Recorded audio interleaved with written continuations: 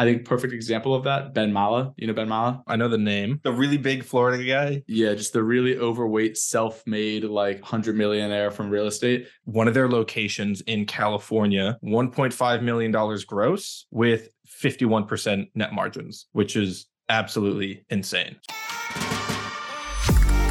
You're listening to the Next Generation Podcast. Weekly interviews with the most interesting and successful 20-somethings out there. Today's episode, Connor and I are whipping up some fun ideas that we've had over the past couple of weeks. This is going to be similar to the other episode we did, and we're going to cover ways to make a bunch of money and super other interesting topics that we came up with. An important housekeeping note is for anyone out there who makes content, whether it's on YouTube, TikTok, podcasts, whatever, is if you want probably the easiest way to make better content in the beginning, you don't even need better ideas. You just need way higher energy. And so you and I get on this call right now and he's like, I feel low energy, just did a bunch of jumping jacks. I think he's sweating a little bit now at this point. If the energy is high and the audience is having a good time, content honestly doesn't even have to be that good. So I think perfect example of that, Ben Mala. You know Ben Mala? I know the name. The really big Florida guy. Yeah, just the really overweight, self-made, like 100 millionaire from real estate. So he actually, for what it's worth, is probably one of the only real estate investors who hasn't raised a lot of outside capital and uses only his own money to buy a ton of stuff. For anyone that hasn't seen him, go look him up on YouTube because it's just him with like, I think his sons to some extent filming him and like a different content team. And they're just going around. He's genuinely gross. Like probably weighs like 350 pounds. Sounds like he chain smokes a pack of cigarettes a day, but he's so high energy in all of these videos.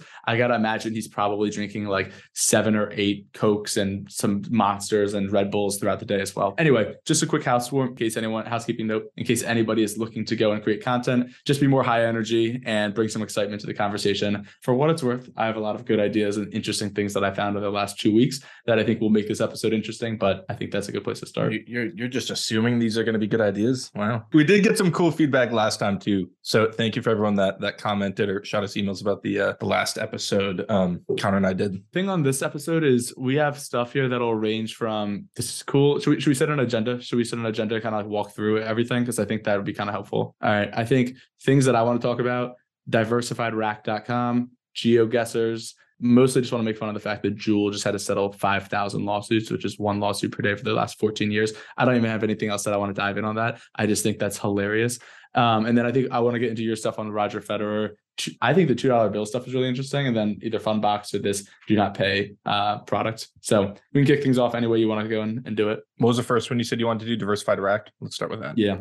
Okay. So I was home for Thanksgiving, driving to Jersey, and I'm sure I know you are the same way that I am, where you have more screenshots on your phone than you do photos of things that are happening in your life because you see something interesting and you're like, I want to remember that later. And then if you're like me, you never go back and actually look at them later. See, the one thing I do is if I don't buy Wi-Fi on the plane is I'll go through and just use it as a chance to clear up all of my old photos because I'm like, well, I can't really do anything else on my phone anyway. This is the perfect example of a real life screenshot where I'm driving down the side of the highway and I just see a massive billboard that says diversifiedRack.com. Like, we'll buy your racks. And I was like, what the hell does that even mean? So basically I went on the website later on and it sounds so boring, but I looked up their company. They have a few hundred employees and it looks actually like decently big.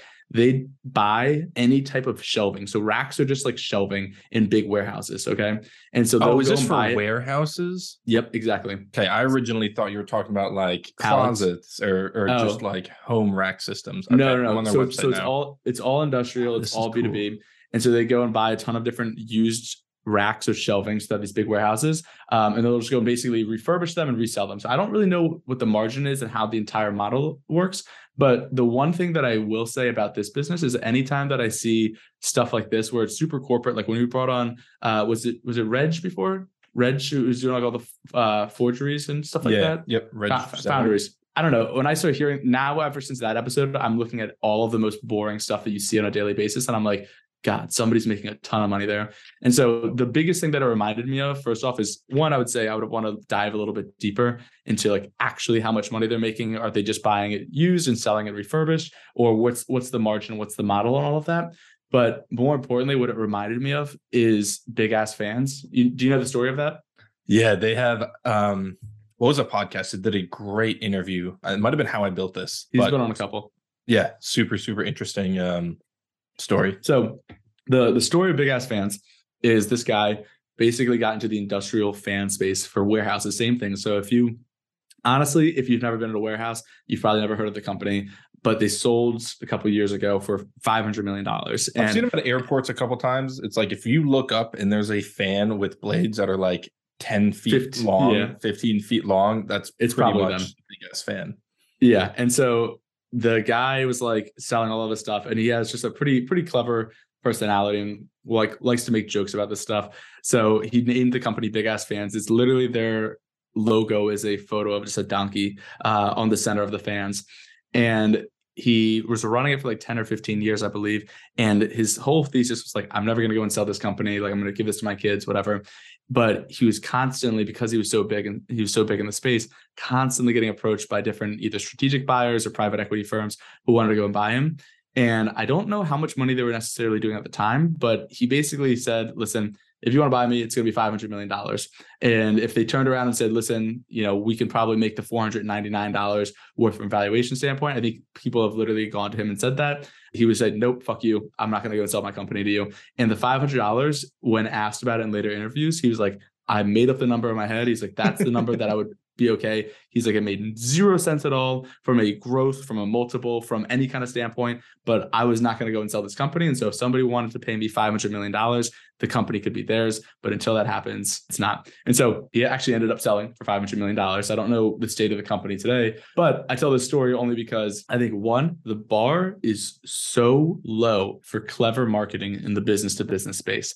Like, they are like probably have warehouse workers laughing their asses off just because they're selling big ass fans in these spaces. And I think you can probably do a pretty decent job selling these massively priced products just with better marketing. And the reason I bring it up as well is because I think, honestly, if this rack or shelving company actually is profitable, I think you can do the same exact thing in that space. I checked. If you want to buy massiveracks.com, it's only $1,800 for that domain name. You could probably get maybe big, or even if you wanted to sell like specifically tiny ones, tinyracks.com. And I think as fratty as this conversation is turning into right now, I do think that would probably actually be a decent business and have good marketing around it. What do you think? I mean, from the fact that they're already on billboards, I think even kind of doubles down on your point. Like, had it even been one of these really absurd or aggressive URLs, I think that'd probably just get more people. Yeah, completely agreed. And I do think that absolutely. the overall the industrial space is growing like crazy, especially with all the 3PL stuff with e-commerce, and more people are using storage and all of that stuff. So I do think that overall the industry itself makes sense. I just don't know the business model, but I do think that finding the most boring stuff humanly possible, whether that's ceiling fans or shelving, and just putting on like the bare minimum when it comes to a marketing standpoint, I think you could probably take these businesses pretty far. I love it. It's so easy to stand out too, because if you look at the regular name of most of these, there's just like model numbers on it. I think Sony, which is probably like a weird example, but probably the worst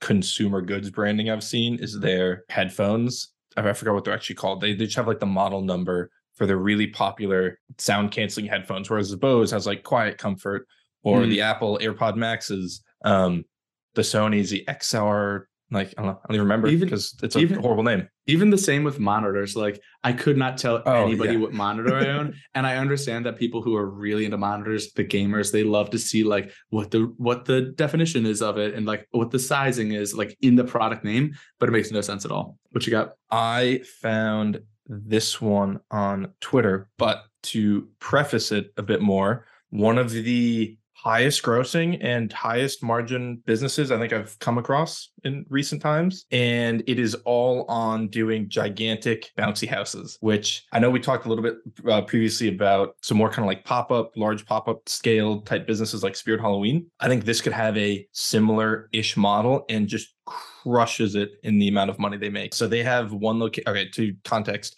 25,000 square foot like adventure inflatable park. One of their locations in California, $1.5 million gross with 51% net margins, which is absolutely insane. So they're making $750,000 on how many bouncy houses do you need? So it's one giant 25,000 square foot bouncy house. Yeah, on the 1.5 million in 22 weeks, they netted $785,000. Wait, hold on, sorry. So they're not like, it's not the classic model of like bringing this to a kid's birthday party. It's you show up to us and we have the world's largest bouncy house. Yes. So if you can go to their website or their funbox.com. I'm on it right now. Yeah. The world's biggest bounce park. Okay, so they're marketing as a park. Yes. So this would not be. So you would have to go and get some land or the inside of a mall, but it's temporary, right? It's just an inflatable thing. You can move it around. And I think they only do it for a couple weeks out of the year in different locations. One of the worst part about getting older is I see if I see this when I'm like 12 years old, I'm like, Mom, we're going. Now I'm like, wonder what their insurance cost is. Like, I'm like, this looks like a massive liability. The craziest part too, I still want to go though. Like I'm still that part hasn't changed. Right. I mean, insurance, they list out on their website as 0.5% of revenue to 0.7%. So for the $1.5 million in revenue, they paid $10,000 in insurance. So you describe this as basically their one location will make 50% margins on 1.5 million in 22 weeks. That's less than half a year. Why are they only open for half a year? I think because it's temporary. So if you look through their financials, you'll see that there is, I think, rentals, and I wouldn't be surprised if they're leasing out some of these spots temporarily. And it's probably also a summer thing. They have one location that I think is more permanent in like a mall that they took over, but one of them was just like outdoors in a park. All right. And average ticket, $22 a ticket.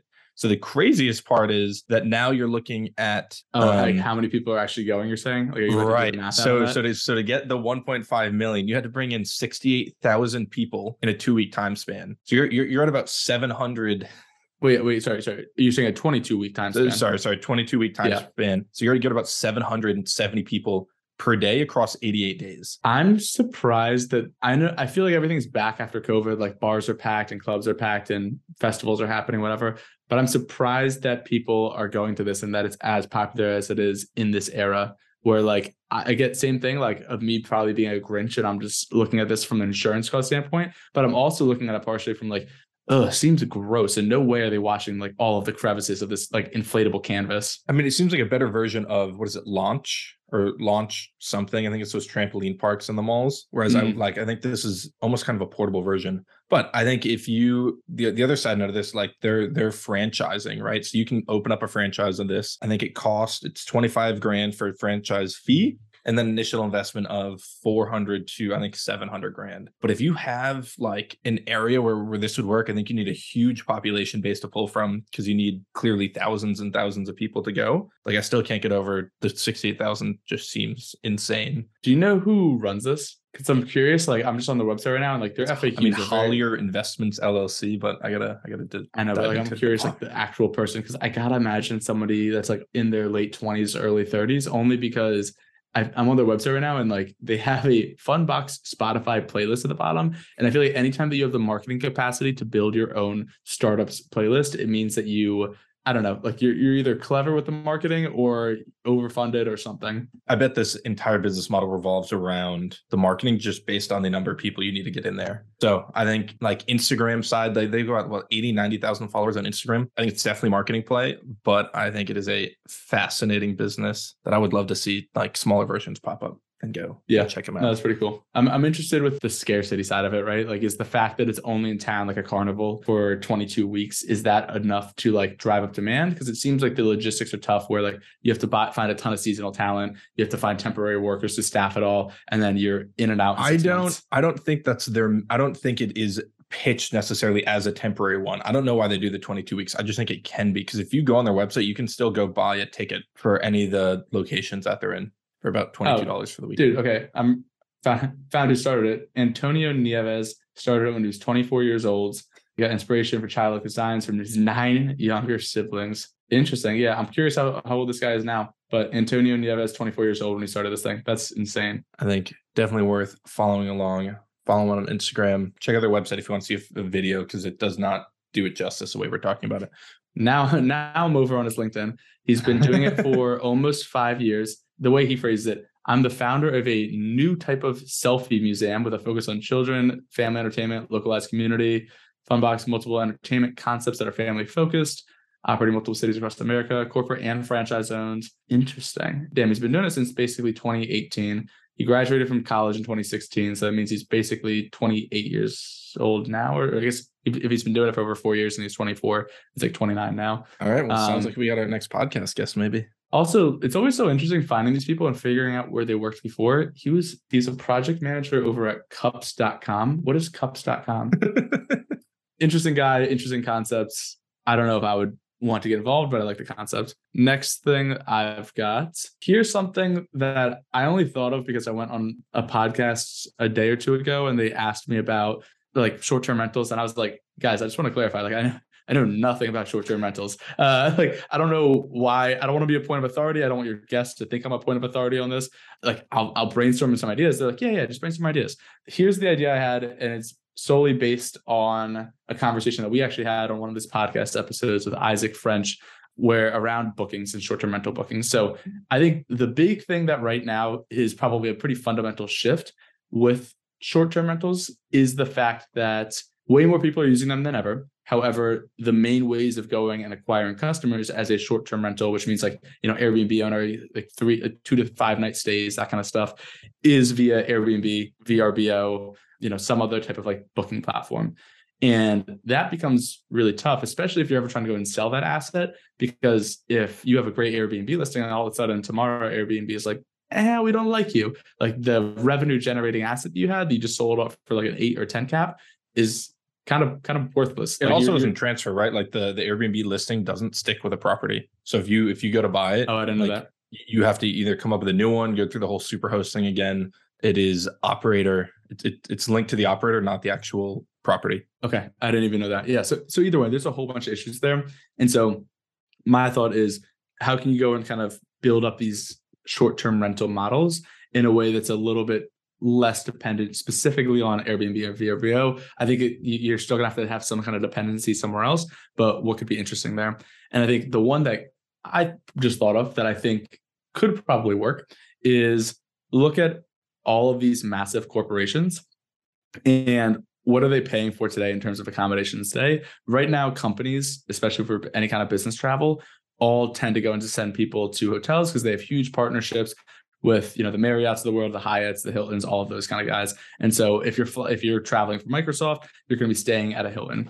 Now, that's good in the sense that like it's a very standardized experience. You kind of know what you're getting, but it can be bad in the sense that like it's not like an incredible experience. Like you stay at one Hilton, you stay at them all. And I was going to say that I think it'd be pretty interesting, and I don't know if this thesis would work, if you wanted to go and raise some kind of fund and basically acquire as many single family residential houses or even just apartment buildings as humanly possible in the most traveled and frequented to cities of some kind of corporation.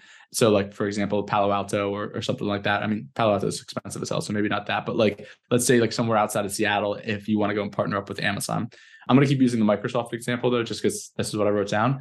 And every time that somebody goes and checks into their short-term rental, like let's say that either you're a candidate and they're flying you out to interview, or you're a consultant and like Microsoft has to go and put you up, or you're just like a project manager traveling to go meet up with your team for the weekend, they put you up in a short-term housing that is Microsoft enabled stays. So as like the property manager and the developer, you turn to Microsoft and say, listen, I'm going to go and buy a ton of these properties, and I'm going to make them exactly what you would want to go and give your employees when they're traveling and staying with you. So what that means is like you'll have some kind of employee or candidate welcome pack when you go and arrive, right? Maybe it's got like, I don't know, some champagne or a fruit dish or like even like Microsoft's like corporate swag, like a t-shirt or something like that. They'll have a home office in every single short-term rental with all of Microsoft software installed throughout the computer. So if you need to go and use Word or Excel or anything like that, you can do it. Every location is within 30 minutes of a major airport. And I'm wondering if there's like just enough amenities that could be specific to a certain corporation where they would say, great, we actually have these Microsoft stays. It's an employee perk as a part of working for us and working with us. And, we're not going to put you up in this Hilton. We'll put you up in these like really cool spots that are super tech enabled. Like, for example, if you partner with Amazon, maybe every single one has like an Echo built in and like Internet of Things kind of like lights and technology where you can say, great, Alexa, turn the lights off, and it all works. I think that could be kind of cool. But so are you saying an employee perk where I could just go for the weekend if I wanted to without actually having a reason to go there? Because I think right? If you look at, I think a lot of corporate travel, a lot of it, I think, has to do with like sometimes you're going to random towns to go meet with, I don't know, some manufacturing facility. So you don't necessarily, I don't have the scale to do it. And I think the other aspect too is that a lot of reasons why people prefer hotels now instead of Airbnbs is because just the check-in and checkout process is pretty much a guaranteed consistency, whereas you check into Airbnbs, it's not always clean. But I do think if you picked major areas, like what city has the most kind of corporate travel, and you did a short-term rental focused that was specifically for high-end corporate travel, I think you'd have to charge a lot more. But if you had like a very, very specific check-in process, you did have those home offices, I think there's probably something there. I think you just have to find the right cities. And I think you'd have to just guarantee that, I don't want to have to message someone to get the door code or whatever, right? It's just, hey, this is the address, this is how you get in, and all your stuff's already set up when you get there. And I was gonna say, I mean, the cool part about this too is like, because let's say it would have to be big, you'd have to work out a really big partnership with some of these massive companies to go and actually do it. But the interesting part would be you could go and have a totally different check-in experience. Like maybe the check-in is quite literally text this number, this code, and the door will automatically unlock and you'll find the key inside future check-ins, right? Like you can make the experience way different because it's a private company. You don't have to use Airbnb's check-in experience, which I do think is nice. The other benefit about this specifically for short-term rentals is you are filling up the week during the hardest times to fill up a short-term rental week, which is Monday through Friday or Monday through Thursday, I guess, realistically. Most short-term rentals thrive around that Thursday through Saturday threshold. This kind of actually lets you get way more bookings during the week itself, which has a higher occupancy. I personally just find it interesting because I know we've kind of talked before about there's a lot of different retail and strip mall types of locations where somebody will go and basically partner up with a national franchise and say, great, my value add strategy is I'm going to go and buy this strip mall. I'm going to go and have a Planet Fitness go and move in directly after me and sign like a 5-year lease. And now all of a sudden the asset of the property itself has become exponentially more valuable. I'll hold it for 2 more years and then I'll go and sell it off for, a sizable markup. I would think this could be similar, despite the fact that STRs are still a weird asset class and not really traded relative on a commercial like cap rate level, whereas they're still usually valued as like single family residential. Yeah, I think there's something there. I think you'd have to figure out the base behind a lot of the corporate travel a bit more and why they're doing it and how much demand there is. But I think there's definitely a much better short-term rental model that you've seen, I think, a little bit more recently too, because people are always complaining about like, I don't want to do the trash and do all the laundry when I'm checking out, right? Like that's why people, I think, then decide to go back to hotels. So I think there's something there, especially if you focused on the corporate aspect. One more element, because I kind of briefly alluded to this, but I don't think people know how big of a market this is. One of the times I was working at a corporate travel startup, they found that there is a huge market of massive companies flying individuals out to go and interview and then flying them back, right? And so the company that I was working for wanted to go and design a whole process around like, how do you go and like book their flights and how do you go and like, confirm everything? And because realistically, the company's paying for your flights and they don't know you that well. So like you're not communicating via like internal Slack. Like you have to go back and forth. Like, did these times work for you? And like, kind of schedules. That was what the problem they were trying to solve. I do think this could be a great recruiting tactic as well. Like imagine getting flown out and saying like, oh yeah, I'm going to go interview at Google next week. I'm not staying at a Marriott or a Hilton. I'm staying at like what they're calling like a Google Deluxe pod or I don't know, something ridiculous. And you go out there and like you're interviewing as somebody in college and there's like massage chairs, a hot tub, like, a fully stocked fridge, like all of this kind of stuff. That in my mind is like a huge benefit on like the recruiting, especially when you're trying to go and really wine and dine somebody over. It's the equivalent of Google adding in their own version of a hotel to their campus to some extent, which I would be more actually confused if they didn't have some sort of accommodation. But if I had to guess, it's hotels. Already? I think it's probably hotels right now. Interesting. Yeah, I think there's something there. Cool. All right, what you got? Next one. I think for the first time, Google now has a real competitor that no one could have predicted 5 years ago. And I think it's one of those cases where if you said, okay, what is a potential risk for Google in a competition space? Most people would say a better search engine. So I think now we've gone from rather than going from the 1 to the 2 on search engine to better search engine, I think this is the first time where you have search engine to 0 to 1 on an entirely different concept of I can now type in a question, I can type in an answer, and my result is going to be an entire article or formatted piece of written content that answers all of my questions and doesn't require me to go through links and do any other research on that. It's the equivalent of like hitting the I'm feeling lucky button on Google without any of the issues that arise of, maybe just getting one article that's at the top. The I'm feeling lucky feature on Google is the funniest thing ever. I don't think anyone uses it, right? It's got to be like 1% of people actually use it. Yeah, I don't think so. I think it just gives you the first link or the first. I think it literally just skips over like the ability to see the 10 index pages and you just go directly to that first index page. But okay, a couple things. One, I think you should clarify what exactly you're talking about. So to give context, a lot of the new, I know people don't love hearing all the artificial intelligence words, but GPT-3, right? So there's a lot of crazy advancements that have happened in the past year in terms of text AI and kind of computers generating these different contents. And they're similarly doing what Google does in terms of scraping the entire internet, taking all of that information and, looking at it and throwing it into their algorithm. But the end result is significantly different. I could type in, hey, give me a 3-page paragraph on the best way to train a golden retriever. And it's just going to give you 3 paragraphs. The actual content right now is probably going to be mixed in terms of how well it's presented. But just based on the past year or two and in like how far it's advanced, give it another 5 to 10 years, and you're just going to have, it's the equivalent of like going up and just having an expert give you the answers you want without having to do any more research on it. Okay. Explain to me how this is different from our last episode where you and I had different takes. And now it sounds like you've switched your opinion slightly here, also based on having new evidence to bring to the table, which is fair. But last time we chatted, it was about artificial intelligence content that would come out. And your point was, I don't think the artificial intelligence content is going to be as good, and it'll probably be suppressed by Google. And because people want to go and actually have real reviews of product reviews or experiences, et cetera.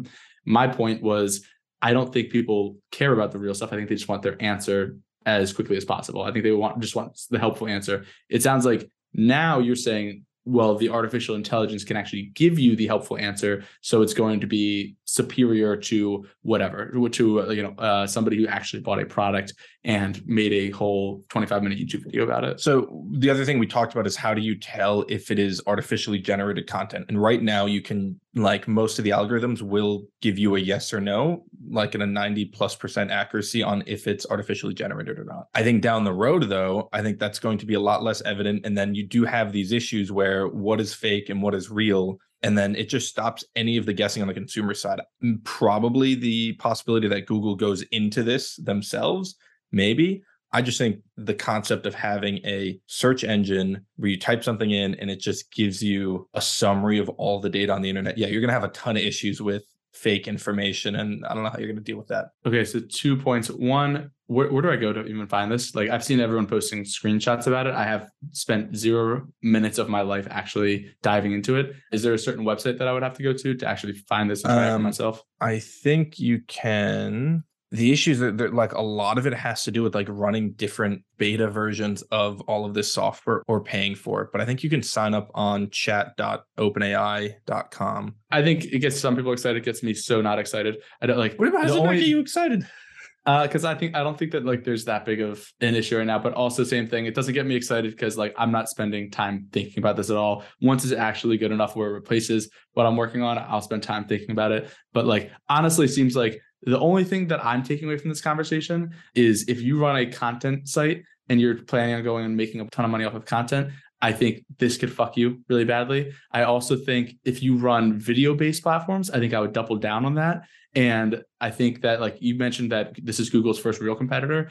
Like honestly, dude, everyone our age, especially girls, when it comes time to like figure out things to do, what to do when you're traveling, like all of that kind of stuff, they all go to TikTok before they go to Google. And so like I personally have not got to that point yet, but I do think that video specific content is getting way, way better every single year. And I think I would double down on that if I was focused on that. And I would probably pull some chips off the table if I was running a content site right now. If I had to guess, I think it's going to separate into, do we want travel and restaurant recommendations? I think that's going to go to the video one. I think when you go to, do I want specific how-to information, there's going to be more platforms for that.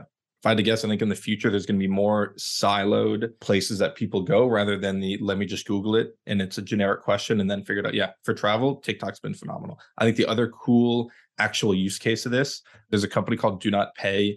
They provide like automated legal services ish. The actual description's a bit confusing, but they'll help you like renegotiate your utility bills and phone bills. And one of the things they just launched into beta is using this software to help you renegotiate your Comcast bill, where cool. It'll open up the live chat feature and negotiate on your behalf as if you're a real human to get your Comcast bill lower. So yeah, okay. That's actually very cool. The one last thing neat that I was going to say on the content piece, though, as I'm thinking about this more, is I agree with you on the how to do something.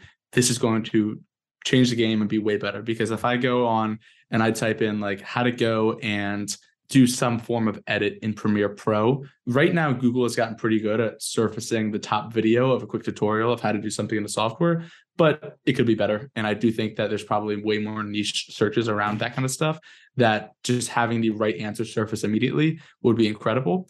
However, the one thing that I do think will thrive in this environment, if the more cut and dry there is a right and wrong way to go and do this type of content is being figured out, is anything that's personality driven or personality based. And so I know you and I both, for example, like when it comes to traveling and looking for travel suggestions, if I go and say, like, just booked a trip down to Colombia, for example, the beginning of January. And so if I go and say best things to do in Colombia, like, oh my God, I could not tell you how little I care about going to a museum. That content gets surfaced pretty quickly on the beginning of Google. But if I go to that one blog, I think you and I both like, it's like, I think it's the Party Backpacker or something along those lines.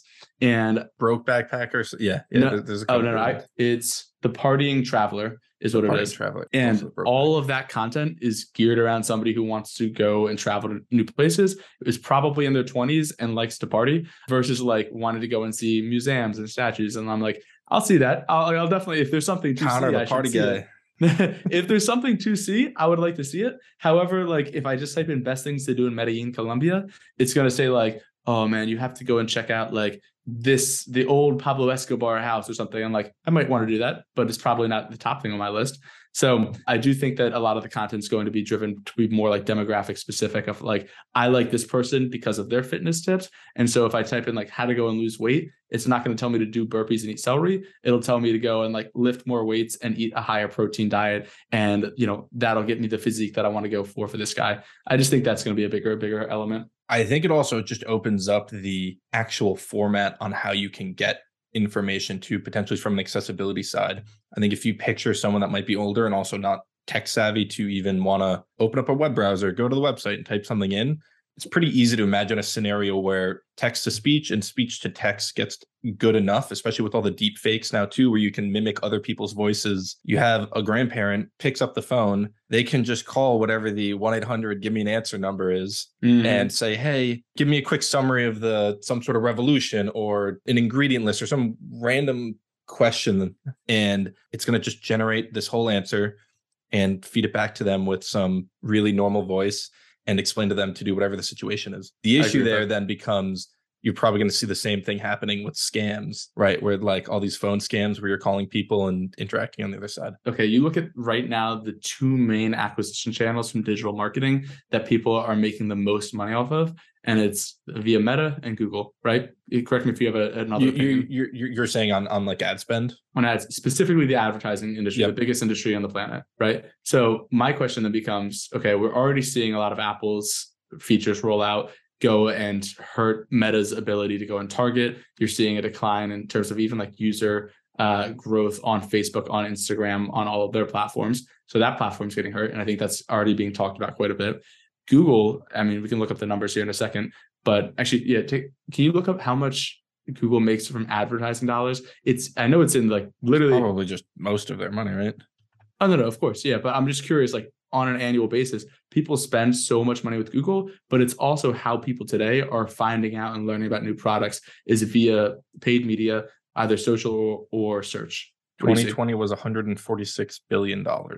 So an absolute ludicrous amount. But what's also not talked, like people are like, wow, Google makes so much money in advertising. Like, how are they going to go and like replace that revenue if this becomes a big competitor to them? What's not talked about is probably the return of all of those advertising dollars, of the fact that people are making trillions by being able to go and advertise properly on Google, whether you are an attorney and it's your main source of lead gen, or whether you are selling like trinkets on the internet and this is how you go and acquire customers when they search for a product like yours. So I do think that's going to be another really big thing to figure out is how are people going to be monetizing? How are they going to market themselves? Advertising? Yeah, even exactly. Just the other side, like how, like where do you pitch your services? And I think that also circles back to your point on TikTok and video content is like there are people generating tons and tons of business with zero marketing dollars just because they're making interesting content. 100%. I think a lot of that marketing money is going to start going through a ton of different platforms and focus on more unique content, which everyone probably knows to some extent. All right, to switch things up a little bit here, I have two. One I think is actually a little bit more in depth than the other, but do you want to go through GeoGuessers, not GEO, not GIO, or just my latest obsession with ranch content? I mean, the GeoGuessr one is cool. I think a lot of people have probably seen some of those videos online now. No way have a lot of people heard about this. I thought this was, have you heard about this? Yeah, like all the time. I would guess like if 1,000 people listen to this podcast episode, 960 of them have not heard about this. What? No. I'm going to make a Twitter poll after this and try to figure out exactly who knows about what GeoGuessers are. Because this, I heard about them for the first time 2 weeks ago. I mean, and you're just clearly behind on like a lot of things. Very evident. I'm slow. I'm not the quickest. Now it's like me getting on a podcast and be like, have you heard about this thing called social media? I think it's going to be a pretty big thing one day. It is definitely cool. And the context is there are people that can go almost anywhere on Google Street View and within 10 seconds get within like 100 miles anywhere on the globe and make a guess on where they are. Yeah, you described that perfectly. So it's just to summarize, they see a photo. The photo can quite literally contain like a mailbox, a type of tree, a road, and like maybe a house. Usually it's not even that much information. And they're like, oh yeah, that's probably Croatia. And then like, but not even probably Croatia. They're like, oh, that is the southwestern sphere between, this and this area. And then they'll get it within miles. Specifically, the guy that I found or was shown to me is Geo Rain. So I'm just going to spell it GeoRain Bolt, Bolt.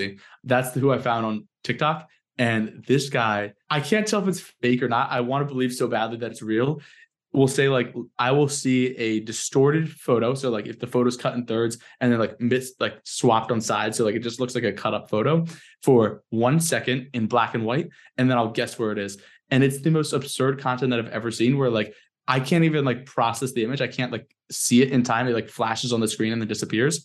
And then he's like, oh yeah, that's probably like, Nigeria, like, in this specific small town off the coast or something like that. And that blows my mind. And so the only reason that I even bring this up in the first place is because I see this and I'm like, all right, guy's a nerd, but like how much money is he making like doing this kind of stuff? Or is he making any money at all? Or is he just quite literally scrolling around Google Street View for hours a day? The two things that I would want to figure out is one, I know he makes money from people will literally bring him old photos of like family or relatives and say like, hey, listen, like, my parents are trying to figure out like, where my long lost cousin might be or something. We only have this one photo. Like, where was this photo taken? And he was like, oh, that's in the park over in Japan, just off of like, some small Japanese town. The other part is it has to be it's definitely a trainable skill. But like, do you think that this could be used for real estate acquisition? Is there a way to monetize it better? Yeah, I just want to know, are these guys undervalued or are they properly valued and they just have really stupid skills? If you look at the actual techniques and strategies that they use, it's pretty cool. Some of them are heavily reliant on the actual Google Street View tech, where it's like, okay, the color of the car when you go down is this color, and that only happens in certain regions. So there's kind of a way to cheat in that regard. But then there's like the shape of the telephone pole is the big one they always look at. The shape of the telephone poles, the color on the bottom, how they're marked, different bollards, which now we know what bollards are, like different barriers, depending on how they're marked, can give you ideas of what region it's in. There's a couple of videos on how people view a bunch of this stuff and like the first thing you look for and the second thing. So definitely teachable skill. I don't think there's a big industry to make money on it because I don't think at any point you're not going to be able to compete, I think, against a computer that's going to be able to do it. But I think it's a cool trick and hobby. Right. Well, I was actually going to say, it reminds me of another super niche skill game that I think people have gotten pretty good at is Wikipedia races. You know about this? I think, was it within like 2 or 3 clicks or 4 clicks, you have to get to a certain topic? Okay. Well, now I feel like I might be doing a disservice because I don't know that much about it. But my understanding is that it's a race, so it's time-based, not click-based. I think maybe you can do a click-based version, I don't know. But it's like, hey, listen, you're going to start off on SSUS Maine battleship from World War II, and you have to go and find a way to get to balloon animals, the different Wikipedia pages, just by clicking the hyperlinks on those pages. And this isn't just like, you're not playing this on Wikipedia per se. There's preloaded Wikipedia pages on some site called Wiki Races or something like that. I personally think that's a really fun one as well. And I've heard of that like a couple years ago. But I will, to your point on the GeoGuessr stuff, I'm now second guessing myself in terms of how many people know about it, only because like I realized I learned what's the weird trend where people really like a certain sound? Is it ASMR? Yeah, I just learned about that like 6 months ago too. So like I know that's really popular. Yeah, maybe I'm just late on it, but I want to figure out who knows about it. I think we're either really early on certain topics or apparently extremely late. Yeah, like I just found out about this new clothing brand yesterday. It's called Nike. Have you heard of it? On clothing brand side note, I didn't realize Tipsy Elves, for anyone that doesn't know, ugly sweaters, really funky kind of clothing. Shark Tank originally, I think a while ago, and I think they're doing like under $1 million in revenue. I think one of the guys gave him $200,000 or $100,000 or something, and now they're doing $100 million plus a year on ugly sweaters. Want to know what would be an interesting segment of the show if we started doing like Shark Tank breakdowns? I think so. On the Tipsy Elf stuff, yes, super interesting. What's crazy is I'm so curious what percentage of those sales are in Q4. Like the idea of just having to do really seasonal stuff. So now they do really seasonal stuff, but for different seasons. I bought my Halloween costume from them. Now they pitch. Oh, really? I think they're just breaking down attire for different seasons, which yes, they're probably heavily focused on still in the Christmas stuff, but it's not really seasonal if you pick every single season and find a sales stream for each one. Do you think they have huge regrets around the name now, if they're expanding or no? Interesting question. I don't know. Like, argument to be made that probably helped them scale out significantly further in the beginning when it was mostly ugly sweaters, right? I always think I would err on the side of find the more niche name to get your footing. And if you have to rebrand later, do it. But otherwise, it'll help you enough to kind of get there. So I think that's probably fair. Wow, they have really aggressive sweaters. It's literally just a photo of a naked Santa Claus with a present over his spot saying, I have a big package for you. Okay. I think it would be interesting to do breakdowns of some Shark Tank companies later on. And like, if all of these models actually make sense. It's so funny because I remember growing up watching all of this stuff. And you know how, as like a consumer in the early days, you would probably look at all of Kevin O'Leary? Kevin O'Leary? Is it the Mr. Wonderful guy? Yeah. You would see all of his deals. And at the time, you'd be like, wow, he's an asshole. And like, he's just giving them like terrible deals every time. And now that I'm watching them a little bit more, I'm like, honestly, that's probably the deal I would want to do as well. I was like, that deal probably the conclusion, makes the most sense. Connor has become an asshole. I was like, that deal probably makes the most sense. Like getting 20% of this business that's making no money, like you're not going to make any money back. Like good luck with that. But I think also the other big one is like, I always thought these were the coolest companies in the world and made all like the most money. And now you just realize like, now they're picking companies that are just going to do well on TV and half the time. No, very entertaining companies. Yeah, exactly. Right. I do think it would be interesting to do a breakdown here on Cuban's cost plus drugs company, because that's definitely really interesting. I think he's not that he was ever retired in the slightest, but I think he's going to be shifting a lot more of his time and energy, from my understanding, away from like new projects and entertainment and investing and trying to build out some massive pharmacy company on the cost plus drug side. So definitely pretty interesting. I think we should probably do a breakdown of that later on too. Especially because a lot of these guys do different projects, but it does seem like the drug one is kind of like his next big all-in focus, at least from what I've read online. So would definitely be interesting. Cool. All right. I'm going to wrap up the podcast here. If anyone has any thoughts, feedback, things they want us to jam on, or I don't know, anything else on this entire topic, we'll keep on coming up with these episodes probably bi-weekly just because they're easier and honestly more fun for us. And we'll be bringing on still interesting guests on a weekly basis as well. So let us know. And if you think you have a ton of really interesting ideas, shoot us a list over and maybe we will invite you on for one of these episodes. Oh, yeah. Somebody actually did that and I sent him a calendar link. So he's going to be on soon. I'll tell you after the episode. Okay. Perfect. Right. I love it. See you.